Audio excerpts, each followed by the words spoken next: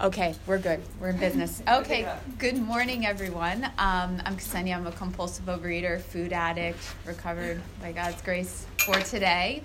Hi, Ksenia. Hi. So, can everyone hear me okay? Yeah? All right. So, as Nancy mentioned, we're going to be talking about step 1 today. And we're going to kind of divide it up between both of us, and I'm going to start with the doctor's opinion, and then Martha will get into Bill's story a little bit. We'll each share our own step 1 experience, and then we'll finish up with more about alcoholism. So I guess I'll just jump right in here. So just a little bit about me and my journey. I first came into OA when I was 20 years old, and I'm 31 now, and it was not a straight path, you know. It takes what it takes. Step 1, admitted we were powerless over alcohol, or for us, food, compulsive overeating, that my life had become unmanageable. So in the beginning, the doctor's opinion, right? What I was told is I had to identify, and I learned a lot about the nature of addiction in the doctor's opinion from a medical professional's point of view who's familiar with treating alcoholics. So I'm just going to jump right in here. So on the first page, right, Dr. Silkworth talks about, he speaks of medical men's experience with the sufferings of AA members.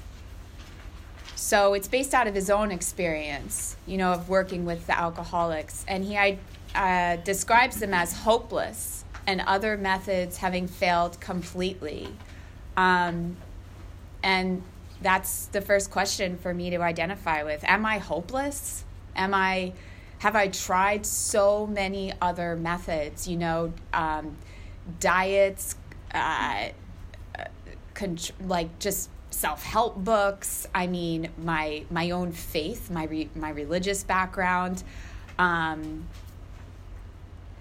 then next he talks about, I have here on the next page, we who have suffered alcoholic torture, right? Am I suffering from torture, from this thing, this food obsession, this being in the food?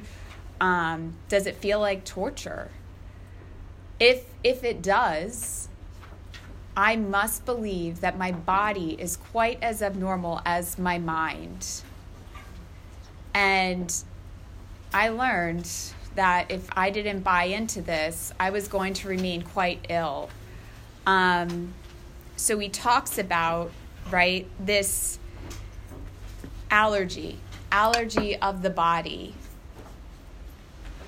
And I learned in these rooms that allergy, as it was written, particularly during this time in the 1930s, is an adverse, abnormal physical reaction to a substance.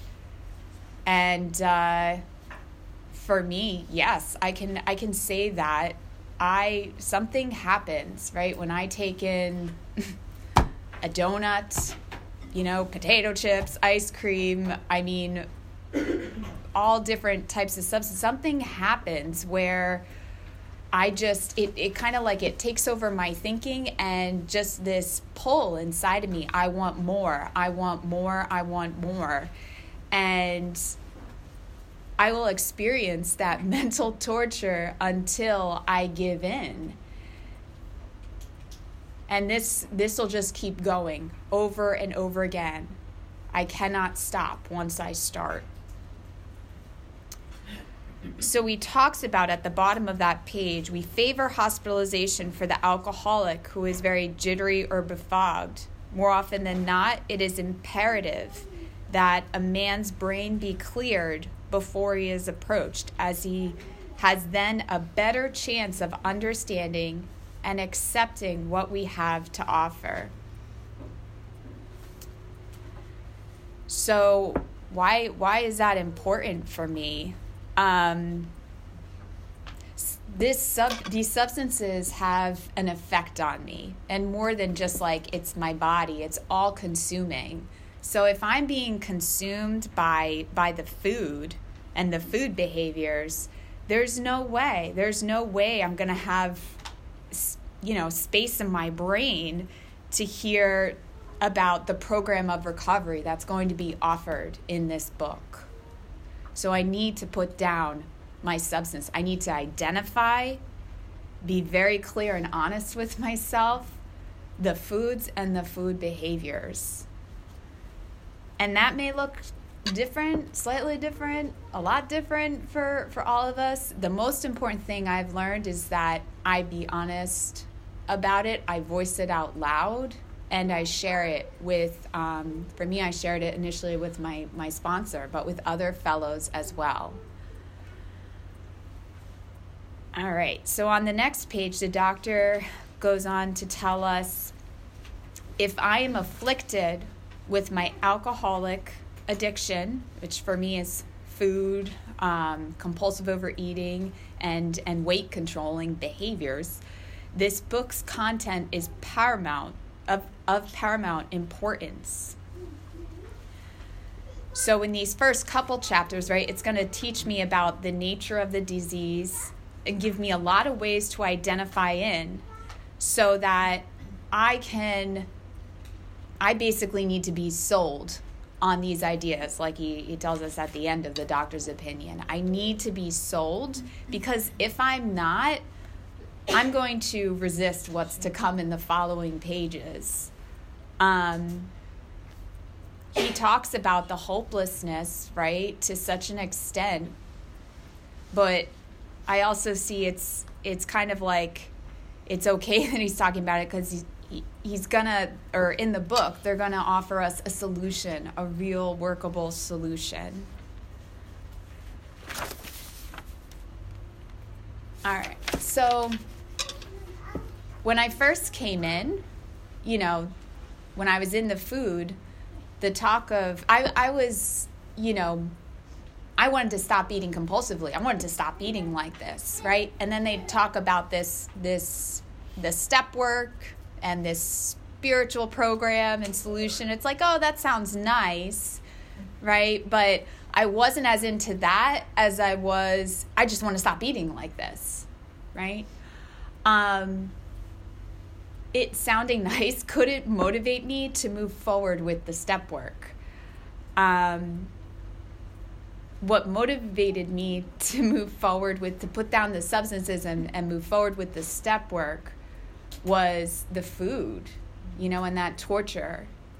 I had to admit complete powerlessness over the food and weight controlling behaviors. Again, I ought to be freed from the physical craving, because it's going to keep me sick if I just keep engaging in it, obviously, right? It's not just going to stop. And in order for psychological measures to be of maximum benefit. All right. So he goes into on, Roman numeral 28, talking about the phenomenon of craving. We believe, and so suggested a few years ago, that the action of alcohol on these chronic alcoholics is a manifestation of an allergy, that the phenomenon of craving is limited to this class and never occurs in the average temperate drinker. These allergic types can never safely use alcohol in any form at all, and once having formed the habit and found they cannot break it, once having lost their self-confidence, their reliance upon things human, their problems pile up on them and become astonishingly difficult to solve. Yeah, so the phenomenon of craving, right? For me, that's that pull, that super, super strong pull that, I can't will away. I can't. I tried for years, and it beat me down every time. Every single time, no matter how many times I did it. I can never safely use my alcoholic food in any form at all. And I tried the experimentation, right? I tried, for me, things with like artificial sweetener,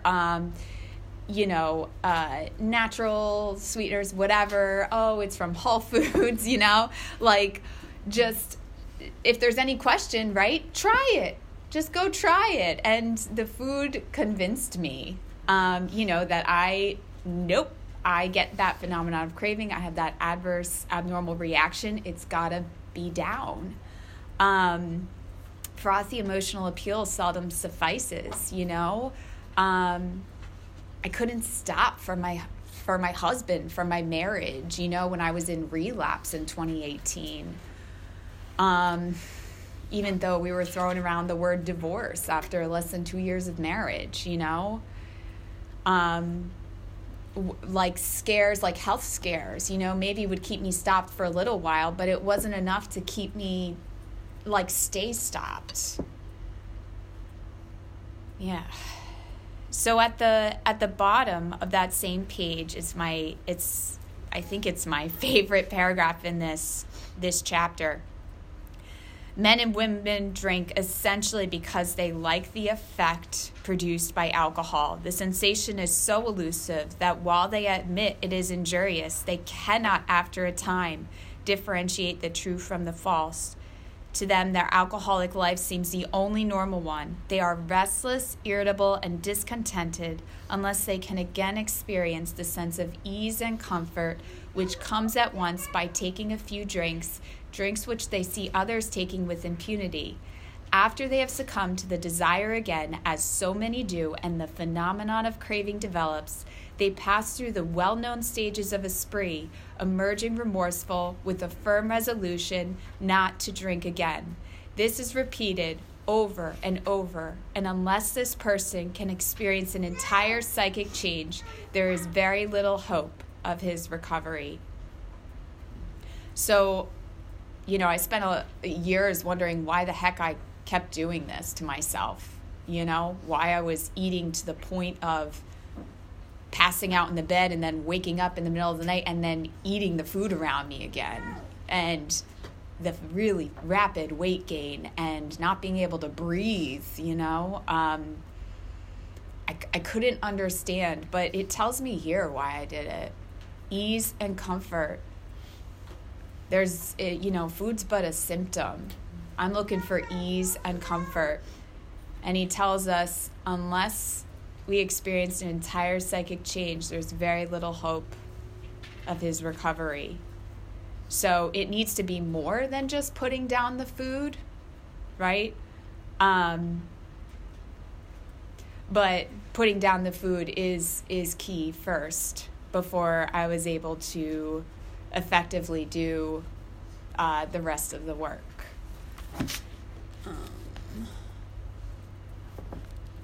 All right, so I think that for right now, I'm going to pass it off to Martha. Yeah? Yeah. Okay. That's All right. Yeah. All right. Yeah. So I just want to make sure I'm staying on time here. Okay. Let's see where let's pick up. Okay.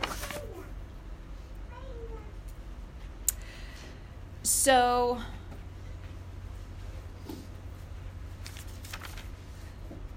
he talks a little bit about, as a medical practitioner, right? Like he struggles to help these chronic alcoholics, right? And so what does that look like for me? How many psychiatrists did I try? How many counselors to stop doing this to myself, right? To stop eating like this and trying to dissect it, right? Try to analyze it, trying all types of things to try to control it, right? And none of it worked. Nothing worked.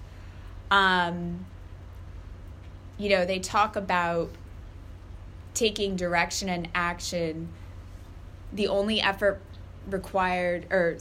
necessary being that required to follow a few simple rules, right? That they're referring to the solution, the step work. This is basically, a lot of us have tried other approaches, right? And we have found that many of us do not respond to the ordinary psychological approach. Why? Because it's not a problem of entirely a problem of mental control. It's just not. We may have different specific patterns, food behaviors, but the commonality is that whatever our food, right, whatever the behavior, once I start, I will not be able to stop because of the phenomenon of craving, right? And I cannot stay stopped because I have a sick mind, which we're going to talk about more specifically and more about alcoholism. So again, just the only relief, right, we have to suggest is entire abstinence. All right, so I'll pass off to Martha. All right. Hi, everybody. I'm Martha Z. I'm a compulsive overeater living in recovery. Hey, Martha. I'm happy to be with all of you. And thank you, Ksenia, for asking me. So I'm going to read my favorite part in Bill's story on page 8, and then I'm going to talk about my step 1 experience. Okay, so first paragraph. No words can tell of the loneliness and despair I found in that bitter morass of self-pity. Quicksand stretched around me in all directions. I had met my match. I had been overwhelmed. Alcohol was my master. Trembling, I stepped from the hospital a broken man. Fear sobered me a bit. Then came the insidious insanity of that first drink. And on Armistice Day, 1934, I was off again. Everyone became resigned to the certainty that I would have to be shut up somewhere or would stumble along to a miserable end. How dark it is before the dawn. In reality, that was the beginning of my last debauch. I was soon to be catapulted into what I like to call the fourth dimension of existence. I was to know happiness, peace, and usefulness in a way of life that's incredibly more wonderful as time passes. And I always say I could have written those 2 paragraphs, especially the second one. And he talks about the bitter morass of self-pity. And it reminds me in the AA 12 and 12 in step 8, he says, what happens when we wallow in depression, self-pity oozing from every pore, and inflict this on those about us? And that's a perfect description of me and my disease. And then he says, I'll say food was my master. I couldn't do what I wanted to do. I couldn't stop doing what I didn't want to do. I couldn't live with the food. I couldn't live without it. I was in complete bondage to it. And if I had to keep doing what I was doing with food, I didn't want to be here anymore. So I'd say that pretty much sums it up. So I'm going to talk about I'm going to weave the second paragraph through my story. So I'll start with, my brother called me pleasingly plump when we were growing up. I was 10 to 15 pounds overweight. And I went on my first diet because I was going out with somebody and for about 10 months. And I heard that he was dating someone else, and he hadn't even broken up with me. And I was completely devastated. And I decided, I knew that it was because I was too fat. So I went on my first diet, 3 meals a day, fruit. 2 or 3 months, I lost the weight I needed to lose. But I never wanted to be fat again. And so I kept doing what I called being careful. And so I within 7 months, I was down to about 90 pounds. That was not my plan. I just didn't want to be fat ever again. And so at the time, my best friend kept saying, why is your mom yelling at you all the time? I'm like, I don't know, and my mom, to this day, when she's really scared, it always comes out like anger. And so my parents, their bedroom was underneath mine, and I heard my mom crying to my father. And, I'm so worried about Martha. I don't know what we're going to do. And so I go down the next day. There's a box of cookies on the table, and I say, I'm going to eat this whole box of cookies. And my mom's like, no, you'll be sick. And I'm like, no, I'm going to gain weight. And I was a Girl Scout at the time, and let's say I ate all the cookies that I had in my basement pretty much, but at least 5 boxes a day probably. So in about a month, I had gained the weight I needed to lose, and that I needed to gain. And I was like, okay, I'm good. We're good. I could not stop. And this is not scientific, this is my thought. It is that I do have a lot of alcoholism in my family. I know I had the predisposition, and I just think I just wouldn't be on the point of tolerance somewhere. After that, I really couldn't stop. So really struggled in high school and college, and it was very progressive, though. So in the beginning, where I could maybe eat normally 3 or 4 days and then binge the next one, I really got to the point. Well, I would eat Monday through Friday, but by the time I got married, and I would not eat on the weekend because my husband was home. And every weekend I went through withdrawal. So my first anniversary, I was in bed with a washcloth on my head. I had such a bad headache. So that was, that. Anyway, back to college, I compulsively studied. So I lost weight. I got down to my goal weight. And I'd say all the time, well, now you can have dessert for lunch or dinner. So, I had no idea about the allergy. And so when I wasn't eating sugar or flour while I was dieting, as soon as that got back into my system, I was done. I was on my way back up the day I reached my goal weight. And I was completely baffled. I couldn't understand it. So I graduate from college, and I see this article. So it is now, I graduated in December of 76.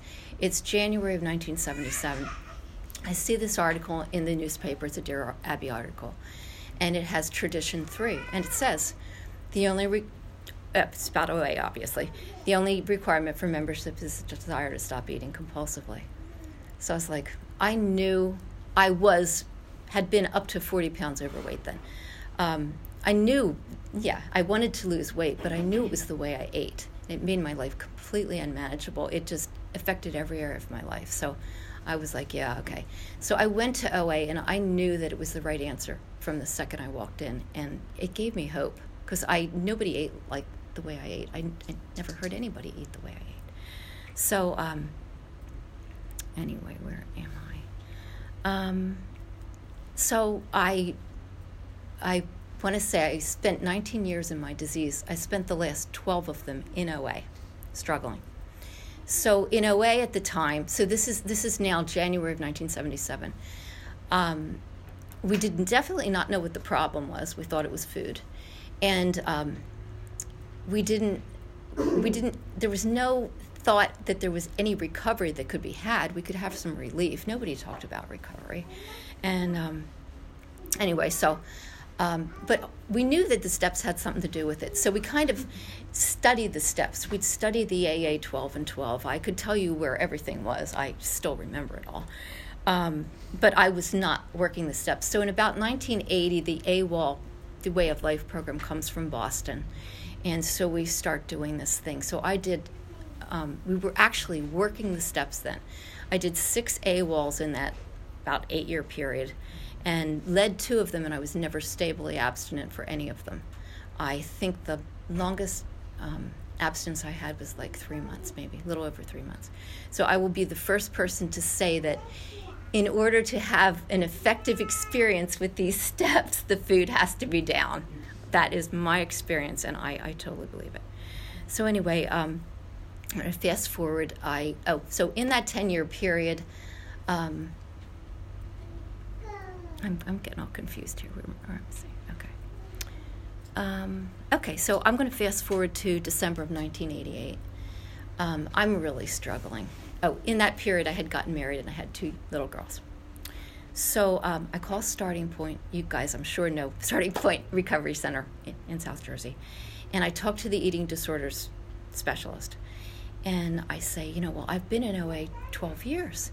And I start to say to her, she says to me, well, when are you going to put the food down? And I was just like, well, and then I'm like, I knew the treatment centers were 6 weeks in Florida. And I'm like, well, isn't there someplace shorter or closer? I've got these 2 little girls. And she says to me, look, you've got this chronic disease. You have to take care of it. And I thought I was a high-bottom person. And I really did start feeling like I was going to lose everything. I get through Christmas, and Now it's the beginning of February. It's February 3rd. So I call the treatment center. They check. I used to joke with my best friend. She had 3 children. I had 2. We'd be like, sure, we'll just leave the kids. We'll go to treatment. We'll just leave the kids. And I really got to the point where I really felt like I needed to do that. So they're going to check my insurance. It's a Friday afternoon. So that next morning was my absolute bottom. I think I might need those tissues now. I know, I'm just kidding. Just in case. That's pretty good for you. It was my habit on Saturday mornings to get up early and go food shopping. And so I got up early and did all the food shopping, came back, and I broke one of my rules, which was you never go back to bed. I am in bed. I don't know why my husband and my 2 little girls are in bed. I'm crying. My 4-year-old is wiping the tears off my face saying, Mommy's sad. And I am laying there and I'm like going, oh God, look what's happening. It's affecting everybody. This has to stop. I can't do this. This can't happen anymore. They leave. I get down on my knees and I pray and I just say, God, please, it doesn't have to be this treatment center. I don't care. Please help me to get the help I need. And if I get a week together and I think I don't need to go, help me to go anyway. That's my prayer. I get a call on Saturday from the treatment center. And they say, can you come on February 15th? And, so anyway, it was set that I was going to do that. I get up on February 15th. It is pouring rain. The sky is as black as night. And it was how dark it is before the dawn. And the next part, I was about to be catapulted into, 4th dimension. And I had no idea that everything in my life was about to change. So my father and my brother, they come to pick me up to take me to the airport. My father and brother, who are both functional alcoholics, by the way. My older daughter is sobbing. He leaves them at home. My father and brother take me to the airport. We are now, this is February 1989. So they're at the gate with me. And I turned to walk down the ramp, and I felt like the jail door was closing on me. And I'm thinking, what is wrong with this picture? Like, I'm the wellest person in the family, and I'm going to treatment. It's like when I think about it now, I think that makes perfect sense. I was the only one that wasn't in denial. But it really seemed really ironic to me at the time. So I'm sitting on the plane, and I'm thinking, oh, my God, I hope I get there. It was raining so hard. So I go. I had the gift of desperation, and I also knew that I did not want to come home and do what I was doing before I left. My husband and my daughters made this tremendous sacrifice for me, and every morning I left them in God's hands. I prayed that I would be willing to do whatever I needed to do to recover, and I honestly pray that prayer every day today still. And so they tell me that I have to do 90 meetings in 90 days for my aftercare. And it's a little more challenging than we actually had to go to the meetings. They had no phone meetings. Mm-hmm. So I went to 2 OA meetings in the evenings, went to AA and Al-Anon meetings in the mornings because my kids were going to school a little bit. And I go to this Al-Anon meeting, and remember, I thought I was a high bottom person. And this guy goes, I didn't lose my wife or my kids or my job or my house. I lost myself. And I just was so like, I didn't know how I felt about anything. I didn't know what I thought. I was completely lost. And I'm thinking, wow, what can be worse than this? I really had total emotional, spiritual bottom. Let's see. So in that intervening 10 years, I really tried to live in 10, 11, and 12 in my own bumbling way. When actually the next 20 years after that, and I stayed abstinent, and I did try to stay close to God, and I was always trying to help somebody else. So, but anyway, about 10 years ago, a little over 10 years, I found this big book step study meeting, OA meeting, and it's a precursor to Vision for You, and I am a very enthusiastic Vision for You person, and it's so enriched and deep in my recovery, and really has taught me how to live in 10, 11, and 12, especially 10. I had no idea. I thought 10, like if I do something wrong, I just apologize and I'm good, and to really be able to see my part and all that is, So anyway, today I want to say my willingness, mostly God's grace, have been living in recovery for 31 years. And on February 15th, I celebrated my anniversary. And that morning, my husband says to me, well, I guess it was like one of the best decisions you ever made to go to treatment. Mm-hmm. And I said, no, it was the best decision I ever made. And then I said, and marrying you was the second best decision. So anyway, it was also the hardest thing that I ever did.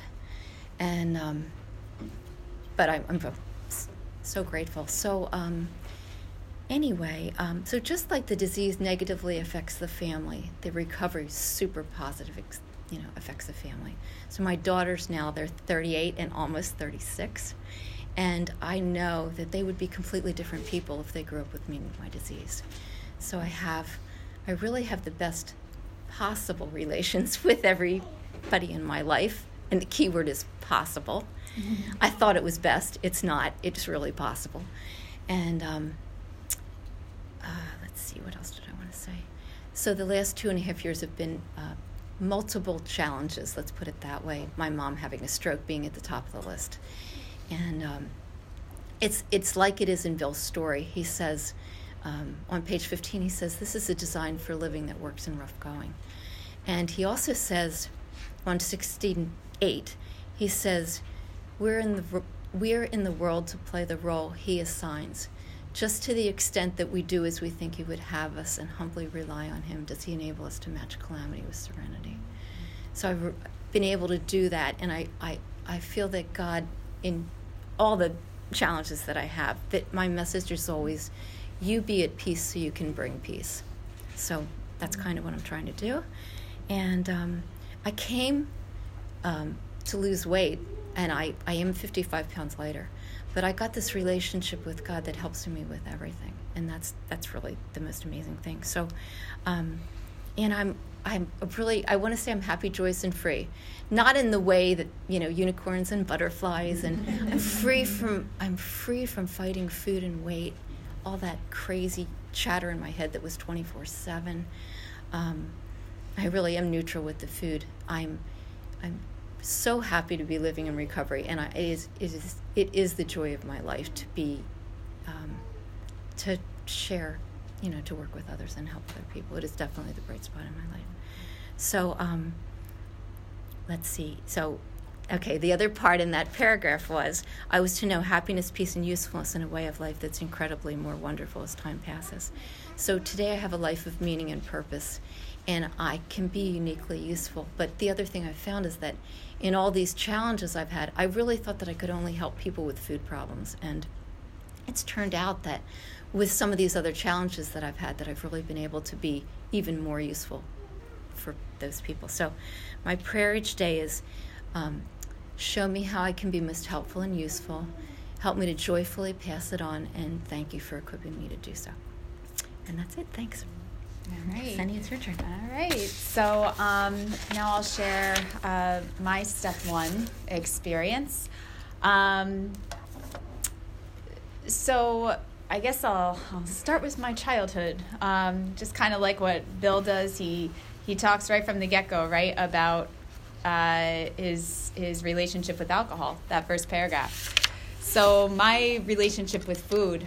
When I think of my childhood, I have a lot of food memories. A lot of my memories are around holidays and food. But there's also a lot of fear-based memories. My parents fought frequently. I remember living in a lot of fear, and my sister was the vocal one, and I was not. I would just kind of keep everything in. I learned years later that at the time my dad was a rageaholic. He'd go on really intense rages. And so I would hide. And I don't think I really realized it then, but I was definitely finding solace in the food. I was a kid who's a rule follower. I tiptoed around. I didn't want to rock the boat. I just wanted everything to stay like this. And if it couldn't be smooth like this, I kind of like, I didn't know what to do with myself. When I was about 12 years old, we always did like our doctor appointments in the summer before the start of the school year. My mom took us 3 kids to the doctor's office, and I kind of always knew that I was bigger than the other kids. I had 3 very close girlfriends, and they were all very thin. And I knew that, my legs were bigger, my belly was bigger, and somehow that translated in my mind to, I was kind of like less than, but I was probably just a little over 5 feet tall, and I remember the number on the scale, 165 pounds, and my mom burst into tears. And that memory like really stuck with me. But I think that really, that's important for me, because that was the summer I felt, and it's not her fault, that's for sure. I've spent many years blaming her, but it's not her fault, It's the way that I tried to manage my life. I said, you know what? I want to make mom happy, right? If I lose weight, she'll be happy. I'll be happy. Everyone will be happy. Everything will be all right. So that was the summer I started my compulsive exercising really started. I lost weight to, in a healthy way. I was walking a lot, but it came off steadily. It didn't come off quickly. And I was, considered a normal average weight by the time I was in 8th grade. But something inside of me still, I'm not as thin as my friends, I want to be thin like them, right? They're getting all the boys' attention, junior high. They're better at sports. They're getting picked first for gym. Like, I want that too, right? And then comes, going from the private Catholic school, this little tiny pool, to the big regional public high school. And the opportunity to make myself new. And so early in high school, I kind of took it to a new level, looked up a lot of stuff on the internet, and kind of, I guess, like brainwashed myself, into certain ways of thinking and treating my body. And I developed anorexia. It wasn't just for attention and to get a better body. It was a means of control for me. My parents were fighting just about every night at the dinner table. Loud screaming. And it was always about money. It always came back to money. And I remember pushing my plate away, and they said, Ksenia, cut it out, eat, I said, I'm not eating until you stop. And then that would get them more mad. And but at least they weren't fighting with each other anymore.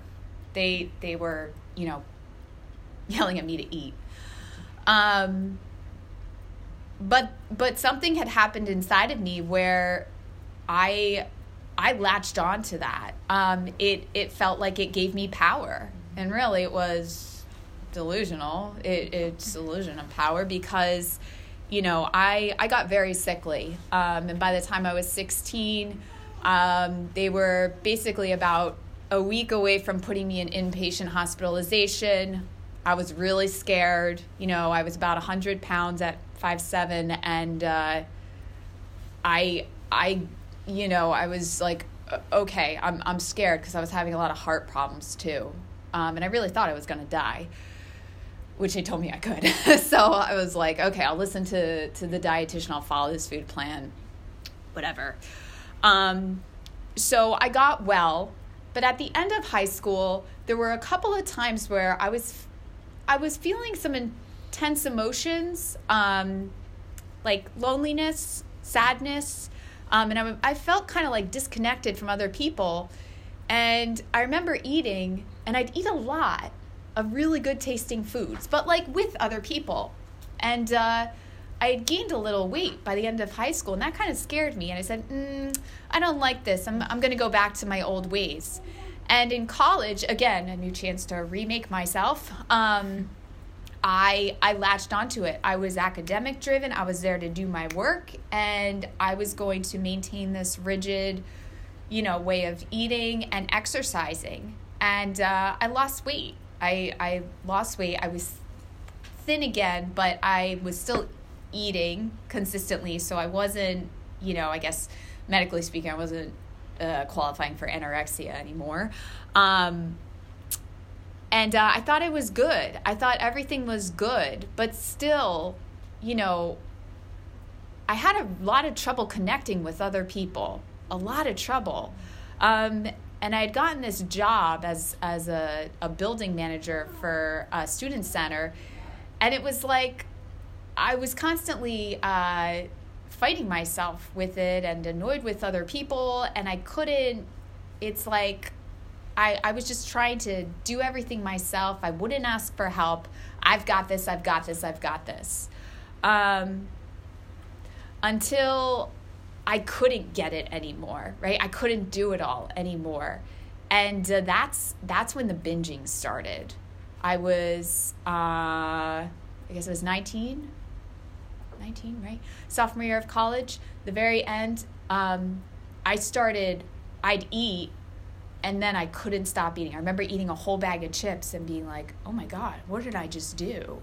And I tried to get help because I was scared, but I didn't want people to tell me how to eat. So I just was like, one foot in, 1 foot out, right? And what happened is this is a progressive disease, and I gained about 85, 90 pounds. I don't know. I stopped weighing myself once I got past 210 in a year, and I was still in college, and I didn't want to go back. I was taking up all kinds of not great, activities like smoking and drinking alcohol. I never liked to drink alcohol, but I was mad. I was mad with God. I was mad at everyone else. And it got to the point where I was doing everything I could to try to get a handle on this. And everything else was falling apart. My grades were suffering horribly. Luckily, I didn't flunk out, but I wanted to leave college. I wanted to drop out. My mom wouldn't let me. I was a nutrition major, so that was incredibly embarrassing, every day going to those classes. It was a mess. And I kind of slept through and just, I got to the end of college, and I still struggled with relationships. And I would kind of go up and down in weight between like 170 and 200 pounds. I was miserable and isolated. But I was getting by still, right? I was still getting by. And I got my first job right outside of college. And again, the disease progressed. I lived for just, okay, I'm going to hit up the Target. That's the next parking lot over from the lab where I worked at. And I would just like think of everything I was going to buy. And I couldn't even wait until I got home. It was like a 5-minute drive to my apartment. I'd have to open up all the bags and shove all the food in, and I'd feel such relief. And then I would just keep going. And I'd be so full by the time I actually got home, it didn't matter. I'd bring all my bags up, right? I'd maybe say hi to my roommates, make my way up the stairs, close the door, lock it. Like, I can't tell you how many times I did that. Draw the curtains, right? And just eat and eat and eat. Things got pretty miserable.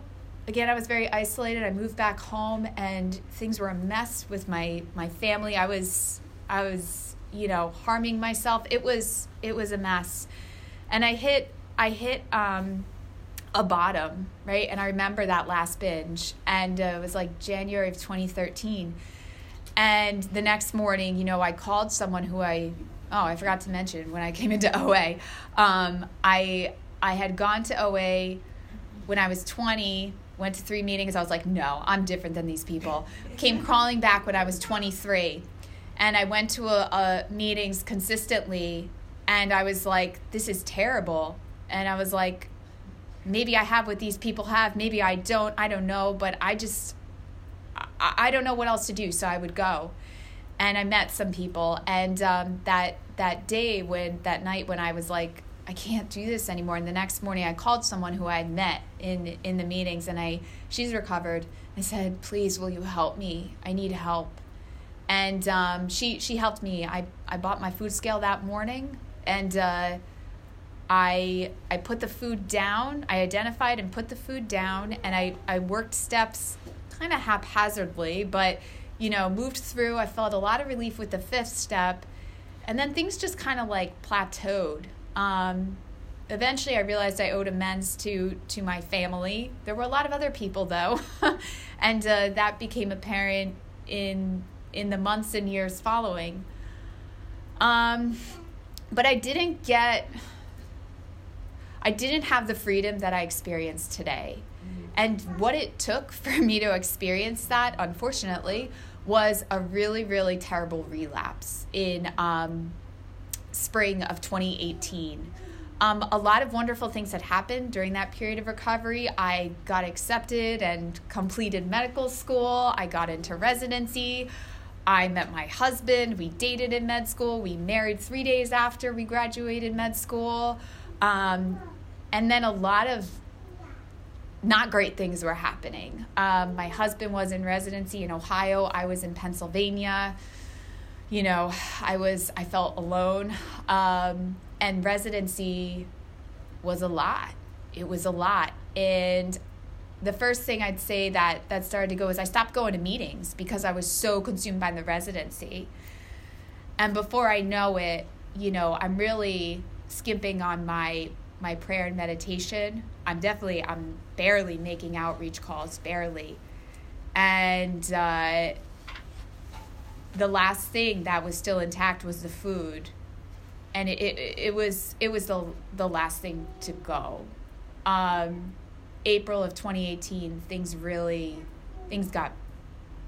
I felt so hopeless with work, and I was really struggling in the residency. The marriage, it was so strained, less than a year married. And I remember, my husband and I had gone away, and he had said some stuff on that trip that I was like, the last good thing in my life is going to the shitter, I lived in a lot of fear, and I was relying on myself, and I couldn't see that. As I watched him walk on his plane, I turned around, and I saw the food, and I just went. There was no question. I just went for it. And that was the start of a 5.5 months of hell in relapse. It's a very progressive disease. My binging was way worse. I could barely put together 24 hours. And I was scared because I had the responsibilities of residency. And before I know it, right, the months are going by, and I'm making some major medical errors in the hospital.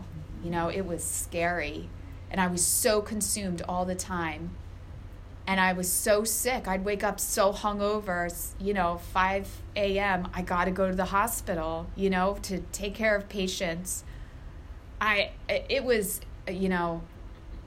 was having suicidal thoughts because I'm like, there's nothing left. There's nothing left. And there was this little bit, I'd started going back to meetings. I knew what the answer was, but I could not get abstinent again. And the truth was I needed help. I really, really needed help. I needed accountability. I needed to get honest with something outside of me, right?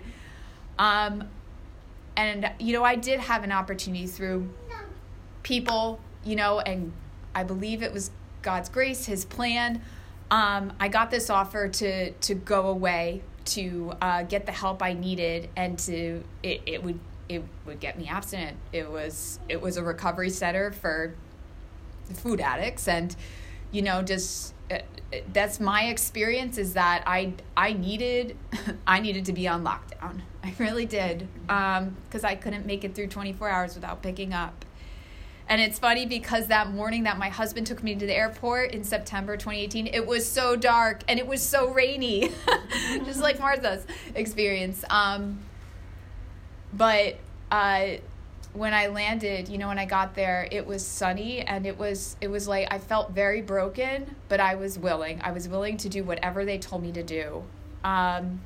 And also importantly, I knew I had to. There was someone who I'd asked to be my sponsor, and we stayed in contact, and about 2 weeks into my abstinence there, we started back in the beginning of the big book. And by, I'd say, fall, October, I had done my 4th and 5th step. I was back the end of October. I was doing my 5th step the beginning of November. By Thanksgiving week, I was making a lot of amends. By December, I was sponsoring. And I tell you, the freedom that I got through going through this process, coming out of that relapse, is unlike anything I've ever experienced before. But it wouldn't have happened if I hadn't experienced that level of powerlessness that I did. It takes what it takes for each one of us. I used to wonder, what's it going to take? What's it going to take? Especially the relapse. Like, I know what I have to do. What the hell is it going to take? And it took a lot of brokenness, But I'm grateful. I'm so grateful, because I wouldn't have been brought through the way that I was in the fall, I don't think. I wouldn't have been humbled to really work this program. Happy, joyous, free, like so far from perfect, right? I'm not in residency right now. I have no idea how, if, when I'm going to get back, and it doesn't matter. All that I have is today, and life is good, and it's because of my higher power, and that reliance on that power.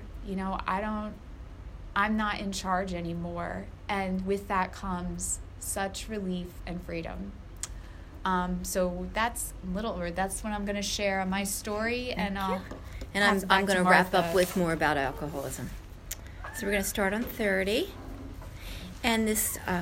Michelle, I have 5 minutes. Okay, sorry. That's all right. This chapter's a warning, so it's mainly about people who believe the lie that they could drink when they're sober. This is the second half of the first step, unmanageability, the mind and the mental obsession. So it starts on 30, and it talks about how we're bodily and mentally different. So I knew I was bodily different. I absolutely cannot handle sugar and flour. I know what's going to happen. I have the phenomenon craving, and I have to have it. Mentally, I thought about food 24/7. Control and enjoy. I think about the story on page 334 that's crossing the river of denial, and she says that when she controlled it, she didn't enjoy it, and when she enjoyed it, she was completely out of control. So it says, we learned that we had to fully concede to our innermost selves that we were, I'm going to say, compulsive overeaters. This is the first step in recovery. The delusion that we're like other people, or presently maybe, has to be smashed. I have utterly destroyed. And I think about, in our OA 12 and 12, it has, in the new one, it has what the principles are at the beginning of the step. And so the principle for step 1 is honesty. So, we have to fully concede. Let's see. I'm trying to figure out how I want to do this.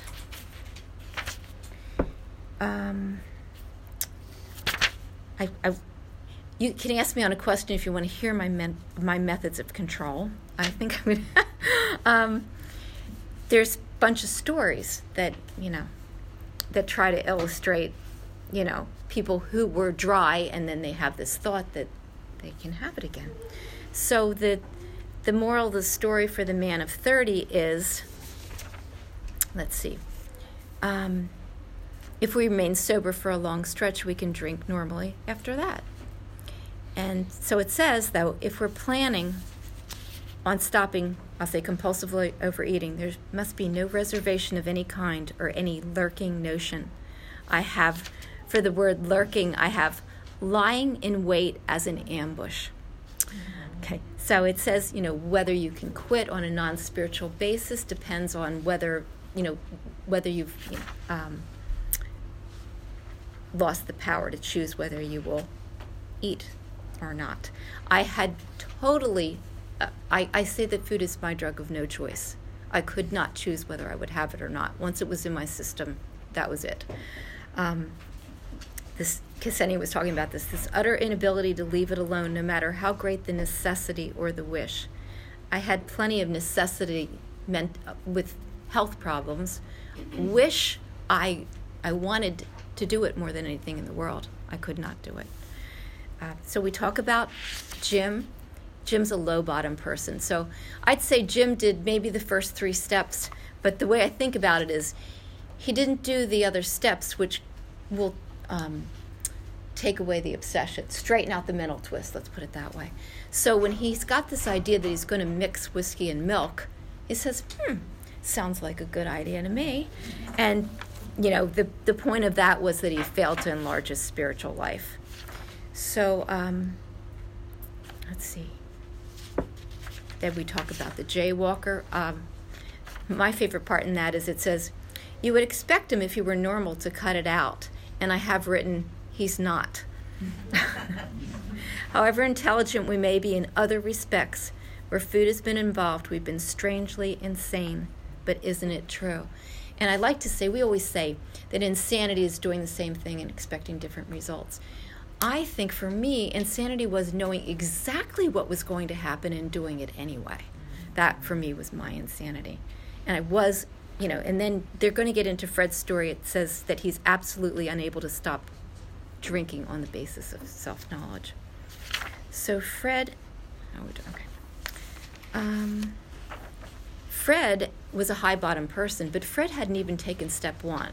He's kind of like, yeah, I understand what you guys are saying, but you know what? Like, I know what's up now, and his plan, he was going to exercise self-control and stay on guard. That was his plan. And they kind of say to him, look, if you've got like this alcoholic mind, they told him what was going to happen. So it does happen, and he says, yeah, I've got this alcoholic mind. And he comes back, and he says, self-knowledge would not help in those strange mental blank spots. Then it says, it meant that I would have to throw several lifelong conceptions out of the window. So I wrote self-sufficiency, figuring it out, being right, having to know all the answers. It's my job to fix everything. And it makes me think of the set-aside prayer where we say, help me to set aside everything I think I know. And I am so willing to do that these days. I know, whatever I think, I know that I don't know everything. And most of the time, I don't even know what's right for me. So I really can be there. Then he says, spiritual principles would solve all my problems. And he's talking about the 12 steps. And I can honestly say that has been true in my life. I would not exchange its best moments for the worst I have now. And I always say, one of my prayers is I say to God, I say, thank you for the dignity of abstaining yesterday and the privilege of abstaining today. But it's not only that. It is that food isn't an option.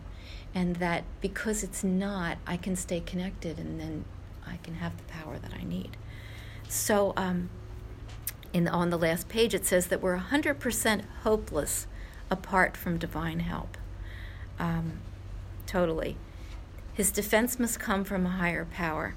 And I think this is a beautiful segue into step 2, because step 2 is not about us having this perfect idea of what our higher power should look like. Step 2 is about our need for a higher power, because we've already gotten to how powerless we are. We're obviously not getting it done, and that we need some other power in our lives. So I love this program because it's open and all-inclusive. It can be whatever we want. We can all have this thing. So anyway, so grateful to be here, and I'm so happy that Ksenia let me share when she was having her bottom. I told her I'd do the doctor's opinion with her, and we were at a meeting, and we had to leave the room, and we sat in my car and we did the doctor's opinion, and that's one of my most fondest memories. But I am beyond amazed at her recovery and being able to watch it. So thank you. Yeah. That's all. All right. Thanks.